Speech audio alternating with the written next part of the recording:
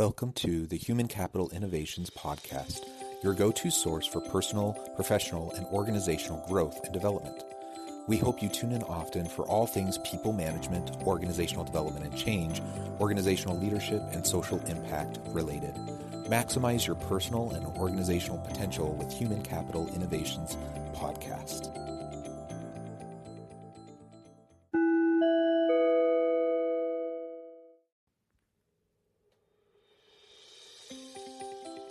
Welcome to the Human Capital Innovations Podcast. In this HCI podcast episode, I talk with Dr. Francesca Ortegren about how the pandemic has impacted people's retirement planning.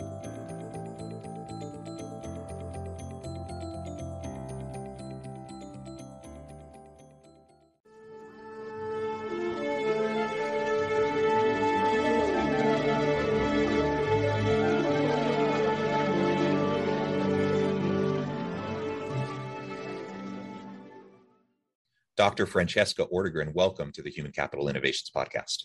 Thanks for having me, John. Yeah, thank you so much for joining me. I'm excited to have a nice conversation with you today. You have a really great background, and we're going to be focusing in today on the current market conditions surrounding the pandemic and how the pandemic has impacted people's retirement savings, how we're planning for retirement. We're going to be doing this through the framing and the lens of organizations and leaders trying to provide a service to their people, in encouraging personal financial planning and retirement planning. I think that's an important part of what all of us as employees in organizations need to be doing, need to be thinking about. It's not always on the forefront, but it's going to be hugely important and impactful to us as we continue on through our careers. And this is a really important thing that organizations can provide to their people to help provide that personal financial planning education and just an understanding of the current conditions so people can plan their retirement. They can plan the phase out of their job and organizations can plan accordingly as well. As we get started, I wanted to share Francesca's bio with everybody. Dr. Francesca Ortegren is the Data Science and Research Product Manager at Clever Real Estate, the nation's leading real estate education platform for home buyers, sellers, and investors. A widely cited expert on real estate, personal finance, and the economy, Dr. Ortegren began her career as a professor and researcher at the University of Southern Indiana with a focus on research methods and statistics. At Clever, Dr. Ortegren directs Clever's data center, compiling original data and conducting studies that have been published on major publications, including Yahoo Finance, CNBC, Business Insider, Forbes, and more. When she's not researching the real estate industry, Francesca can be found outdoors hiking, biking, running, kayaking with her two cute dogs, or possibly pursuing other certification in research, software engineering, or data science. What a wonderful background. And again, it's a real pleasure to have you on the podcast today. Before we launch on into the conversation, anything else you would like to share with listeners by way of your background or personal context?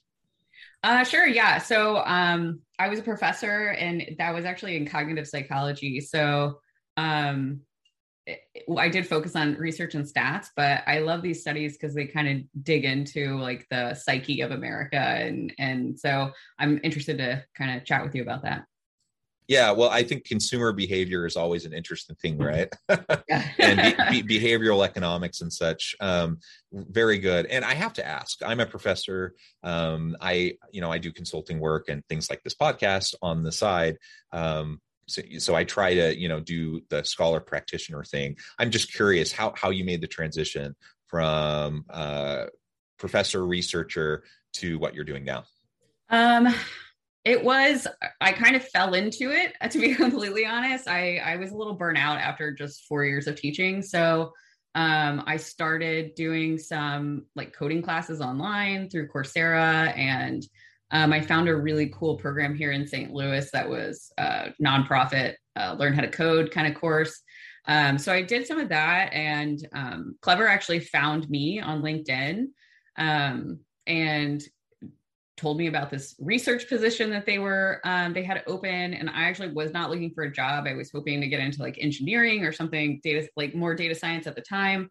And I decided to go ahead and take the interview, and I liked them and started working there about 2 years ago. And since then I've been kind of just taking courses and kind of bulking up on my analytic skills and data analysis skills. So now I work with our engineering team and our products and do these research studies. So it's definitely, it started out a little bit more like academia and the research side of things. And now it's kind of, I do a bunch of different stuff. So it's a little bit more interesting, I think, to me anyway. Yeah. Well, that's very interesting. And maybe I need to pay more attention to when I get these random recruiter messages in LinkedIn that I usually just ignore. I had not had that experience because I didn't have much of a LinkedIn profile at the time. Many academics don't, so I get more now, but at the time I was like, oh, this is so cool. Somebody was interested in me for whatever reason. And so I'm glad that I opened it up and took a chance. So yeah. Very, very good. Well, thank you for that additional background. All right. So let's launch into the main kind of meat of the conversation today. Pandemic, right? We're 18 months into this. I wish we were done, but it doesn't seem like we're, really done or getting close to being done. And so obviously there's been huge impacts, wide sweeping impacts across all parts of societies globally, right? And a big part of that, of course, is the economy, which the stock market impacts people's savings and plans for retirement. So overall, how would you frame this in terms of how the pandemic has impacted people's retirement savings? And if you're seeing anything from the research you've been doing, around people's retirement plans, but postponing retirement plans, anything like that, or perhaps they're going into early retirement. I'm not really sure. What are you finding? We're finding a couple of things that don't look too great. One is that people are going into retirement a little bit earlier in the past year. And many people were reporting that was due to medical issues. So either they were having medical issues that they didn't expect, or they had to take care of a family member. A lot of people also lost their job kind of close to the time that they would have been retiring anyway, and are having a hard time finding work. So there's a number of reasons why people were kind of, I would say, forced into retirement early. And if you don't plan to retire early, that could really hurt your quality of life in retirement. Because having an extra, even couple of years to gain, income or put money into retirement or sell your assets, whatever you want to do, is really important if that's what you plan for. So we're seeing a lot of that. People are spending their retirement money before they get to retirement, which is another big issue. So there's kind of a lot going on, unfortunately, with people losing jobs and getting sick. So having a pandemic and a recession at the same time is kind of really having a negative effect on people's retirement savings. Yeah, sure. And I just think about all the people that have, as you said, have been forced into either early retirement or, just unemployment. And we know that that's disproportionately fallen on caregivers, for example. So, and unfortunately, that's disproportionately fallen on women. So we see a lot of people that have left the workforce because they're caring for children who are doing homeschool, or because they're caring for a loved one who's sick or whatever. Right. So there, in terms of like the structural makeup of the labor market and the workforce, I think we've seen some setbacks due to the pandemic, which are going to take us a while to work our way out of, which is very unfortunate. And then, of course, that plays into all of this discussion around the retirement. So that's really tough. These are all really complex and challenging issues. I don't claim to have any answers for it, but it is good to acknowledge, at least that this is happening. And, some reports have even said, we've set back women's equality in the workplace, with gender equity in the workplace, a generation just during the pandemic, which is disheartening. But it also perhaps gives us, something else to work towards. Yeah, absolutely. I think that there's this idea that you shouldn't have any like gaps in your work history. And I think that employers are really going to have to take this pandemic into account if you took a year or two off, and not count that against people, especially women, because, in a lot of cases there was no choice. If you have to stay home with your kids, you have to stay home with your kids.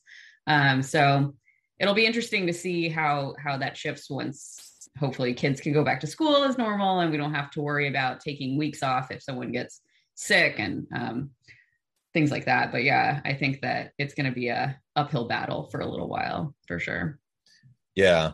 So you, with all of these dynamics at play, and you've already mentioned, some people having to tap into their retirement funds early, people retiring early, kind of being forced into early retirement, people not being just fully prepared, not having sold off assets or whatever. What else are you seeing in terms of the stock market? How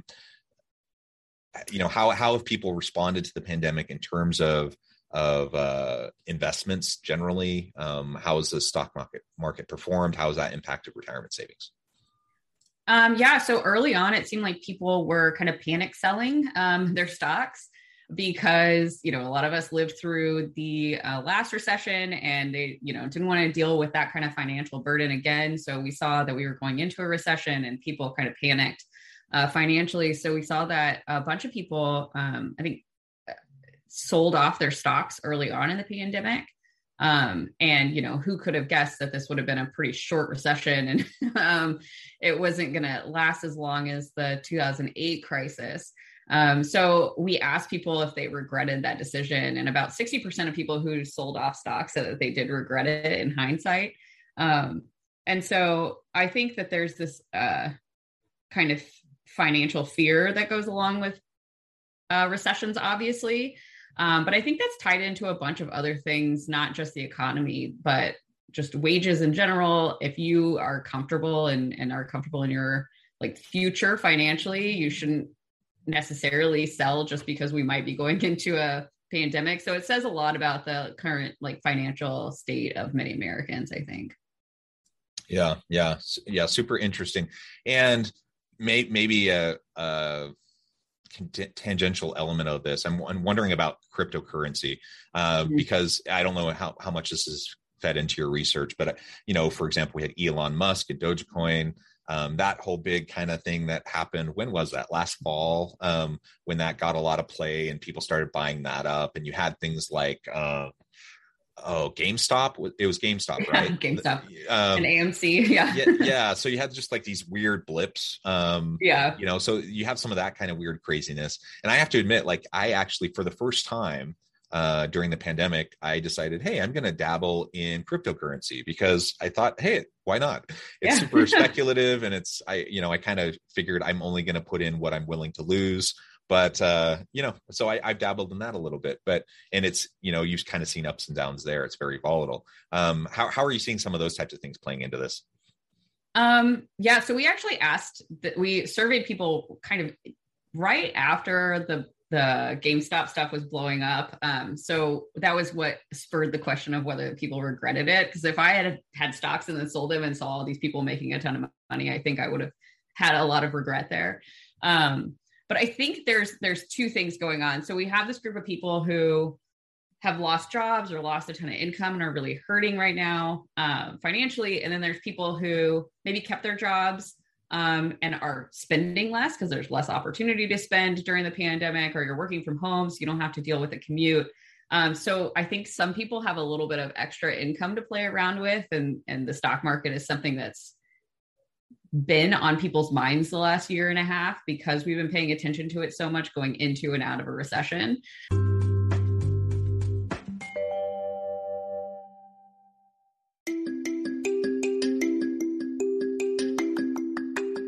I'm excited to announce the publication of my new book from HCI Press, Bluer Than Indigo Leadership: The Journey of Becoming a Truly Remarkable Leader. Early in my adult life, I learned about an Asian proverb that translates as bluer than indigo. If you think about the color indigo, it is a brilliant, deep, and vibrant blue, what some would call the bluest of blues. To have something that is bluer than indigo is rare and truly remarkable. Contrary to popular myth, there is no one-size-fits-all or cookie-cutter approach to effective leadership. There's no silver bullet, no secret sauce, no go-to model that will solve all of our problems. The truth is, great leaders have all had their unique strengths and flaws, and have all had to discover and then pave their own distinctive path in their life's journey to fulfill their leadership potential. Bluer Than Indigo Leadership will help you discover your own path and explore those ordinary, everyday actions that will help you respond to an uncertain future and produce extraordinary results for individuals, teams, and organizations.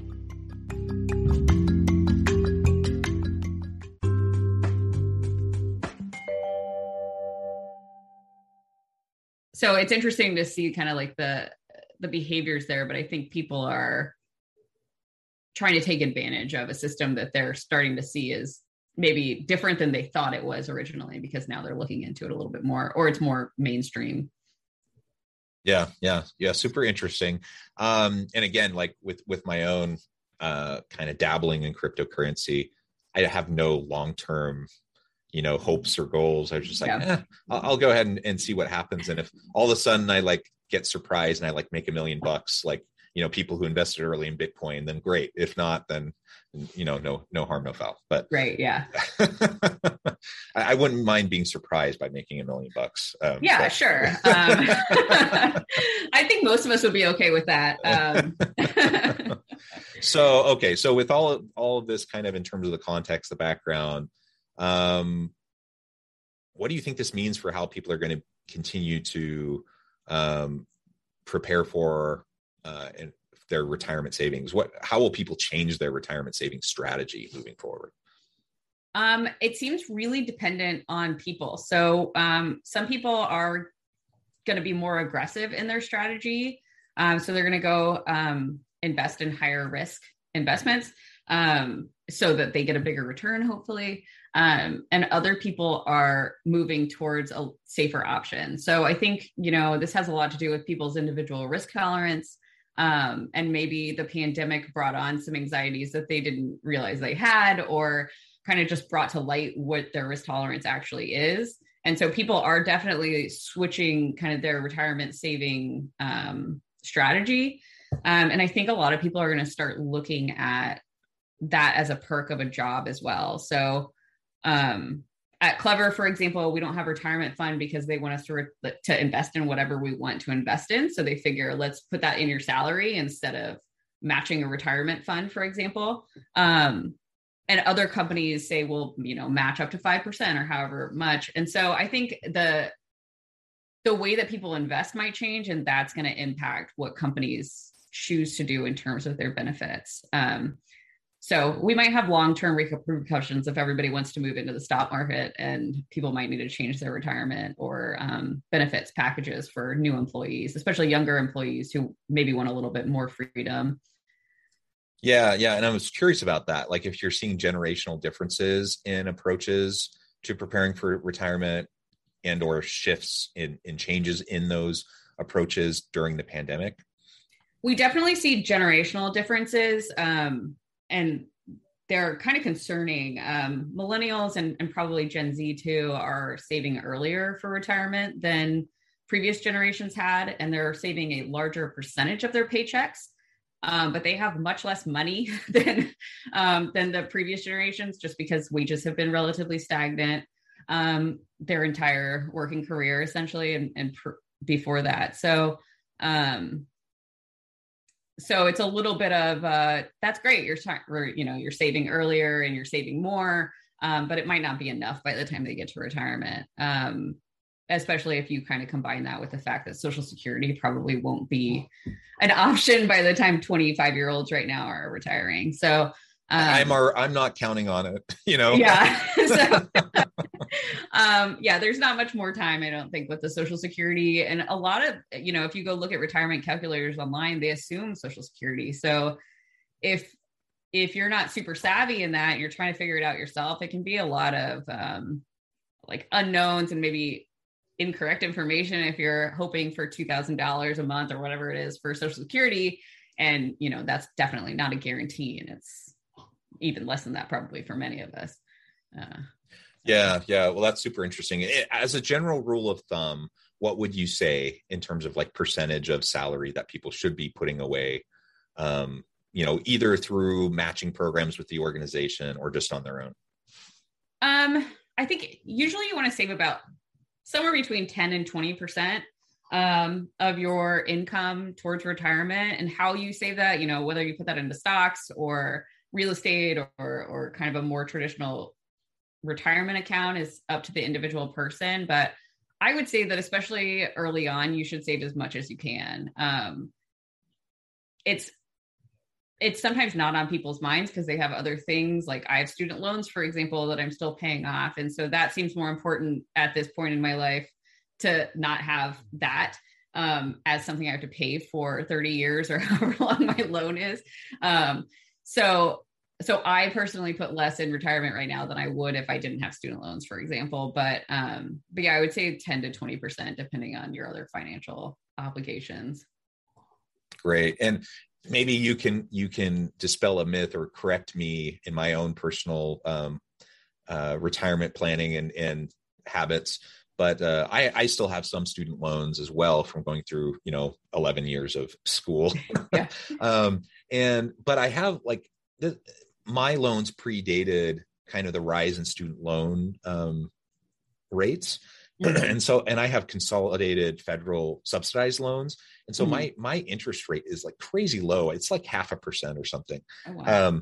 And so I don't even think about it. I'm just like, I'll pay it off maybe at some point. And I just say, I'm going to invest. Like I'm going to put my money, I'm not going to pay down my student loan other than what I have to pay, just the normal payments.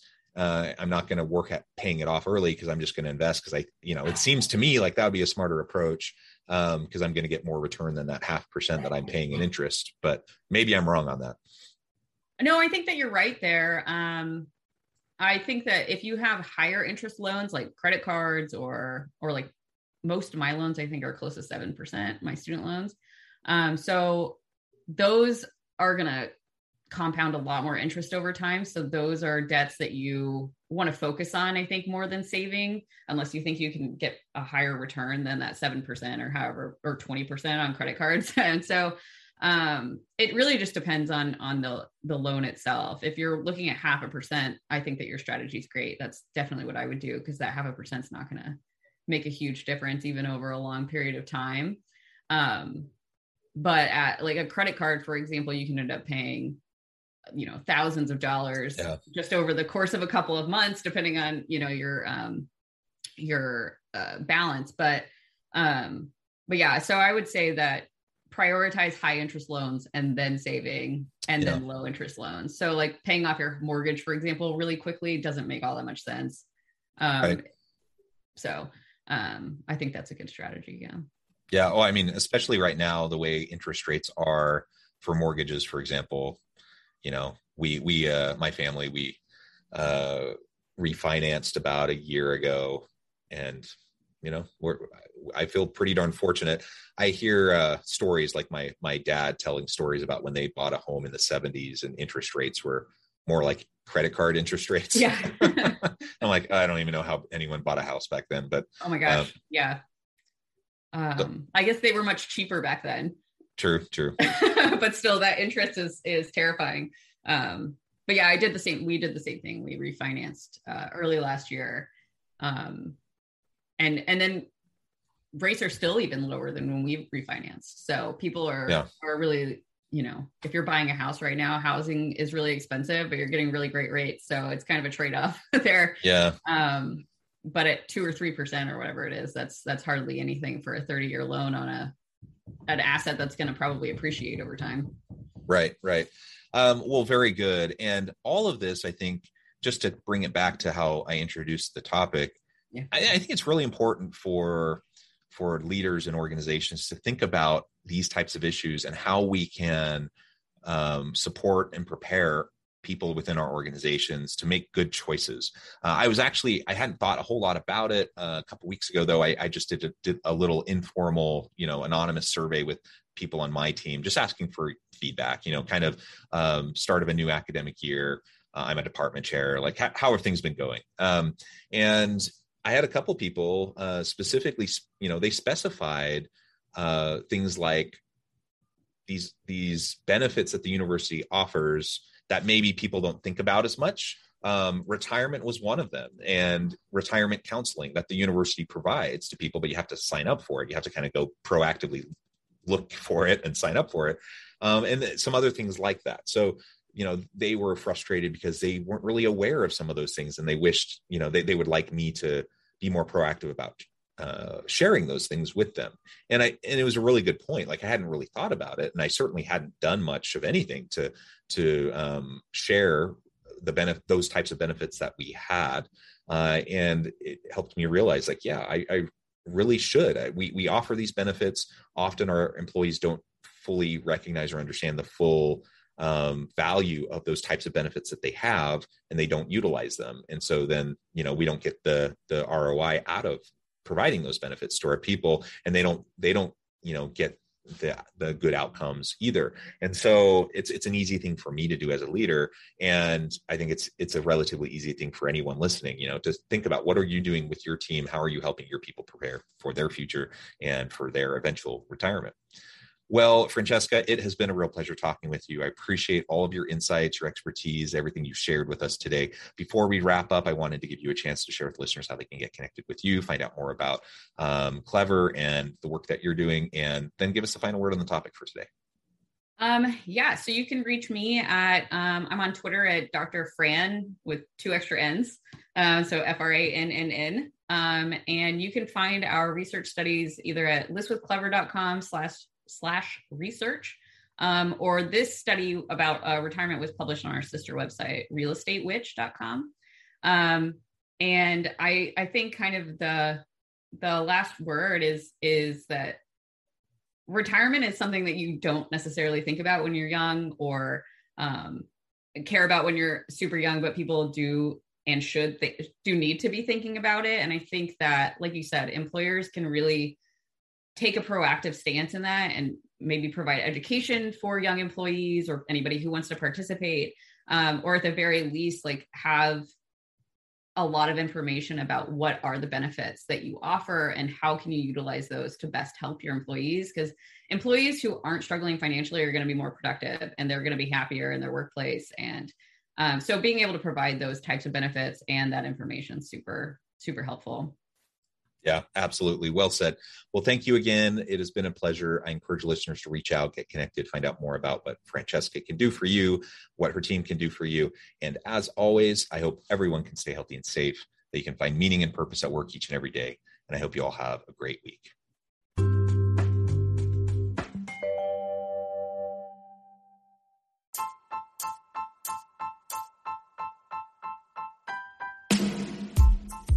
The alchemy of truly remarkable leadership. Ordinary, everyday actions that produce extraordinary results. Consider how the nature of work has shifted over the past 50 years. With increased globalization, rapid technological advancement, and the shift in economic composition, the average job of today looks very different than the average job of 50 years ago. What will the jobs and organizations of tomorrow look like? Moreover, what does this all mean for organizational leaders? What are the core competencies and capabilities of organizations and their leadership that are prepared for continued disruption and geopolitical and socioeconomic shifts? Regardless of what the future holds, increasingly, leaders need to be socially minded, data-driven, decisive, champions of talent, and disruptors of the traditional notions of leadership, teams, organizations, and work. The alchemy of truly remarkable leadership will help you to explore your own leadership competencies and capabilities and consider ways to apply and implement them into your workplace and personal life.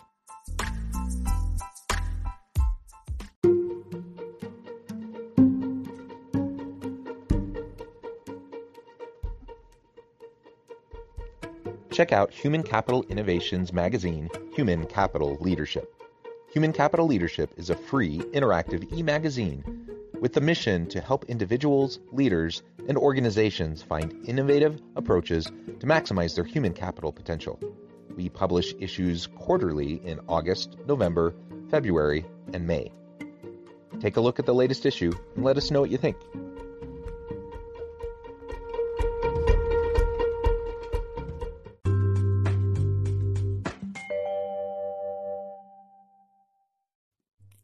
Thanks again for joining us for this episode of the Human Capital Innovations Podcast. I hope you stay healthy and safe and that you have a great week.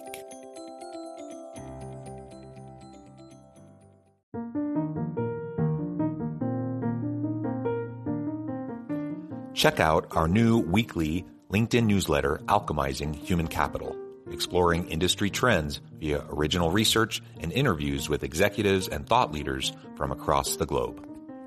We look forward to having you join us.